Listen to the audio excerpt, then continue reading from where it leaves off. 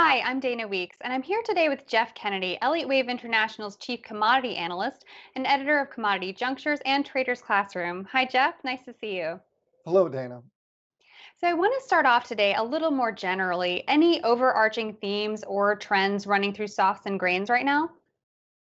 Well, the few trends I'm looking at in the softs market would be cocoa and sugar.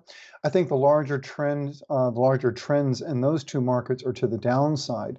As far as the grain markets, well, really the trend I would say is more of a kind of a combination of trending down, but also bottoming. I'm not looking for much more downside in the grains. I'm actually looking for a low, but short term to intermediate term, the trend is down. Larger picture or bigger picture, I am looking for a significant low in the grain markets.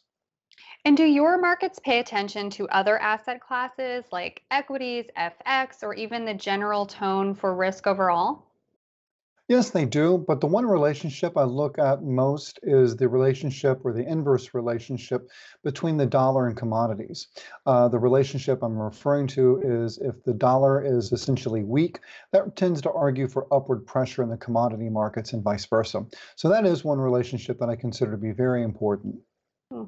And cocoa has had a strong upside since August and specifically this November. But I have to ask you about the recent fall. What's your takeaway on this?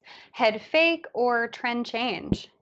Well, I think it's a trend change. We've recently put a top in place in the cocoa market, basis the 2018 March contract at 22.26.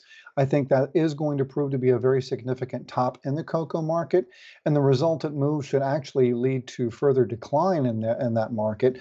Essentially, I'm looking for the 2015 sell-off in cocoa to continue and actually push prices all the way down to about 1600.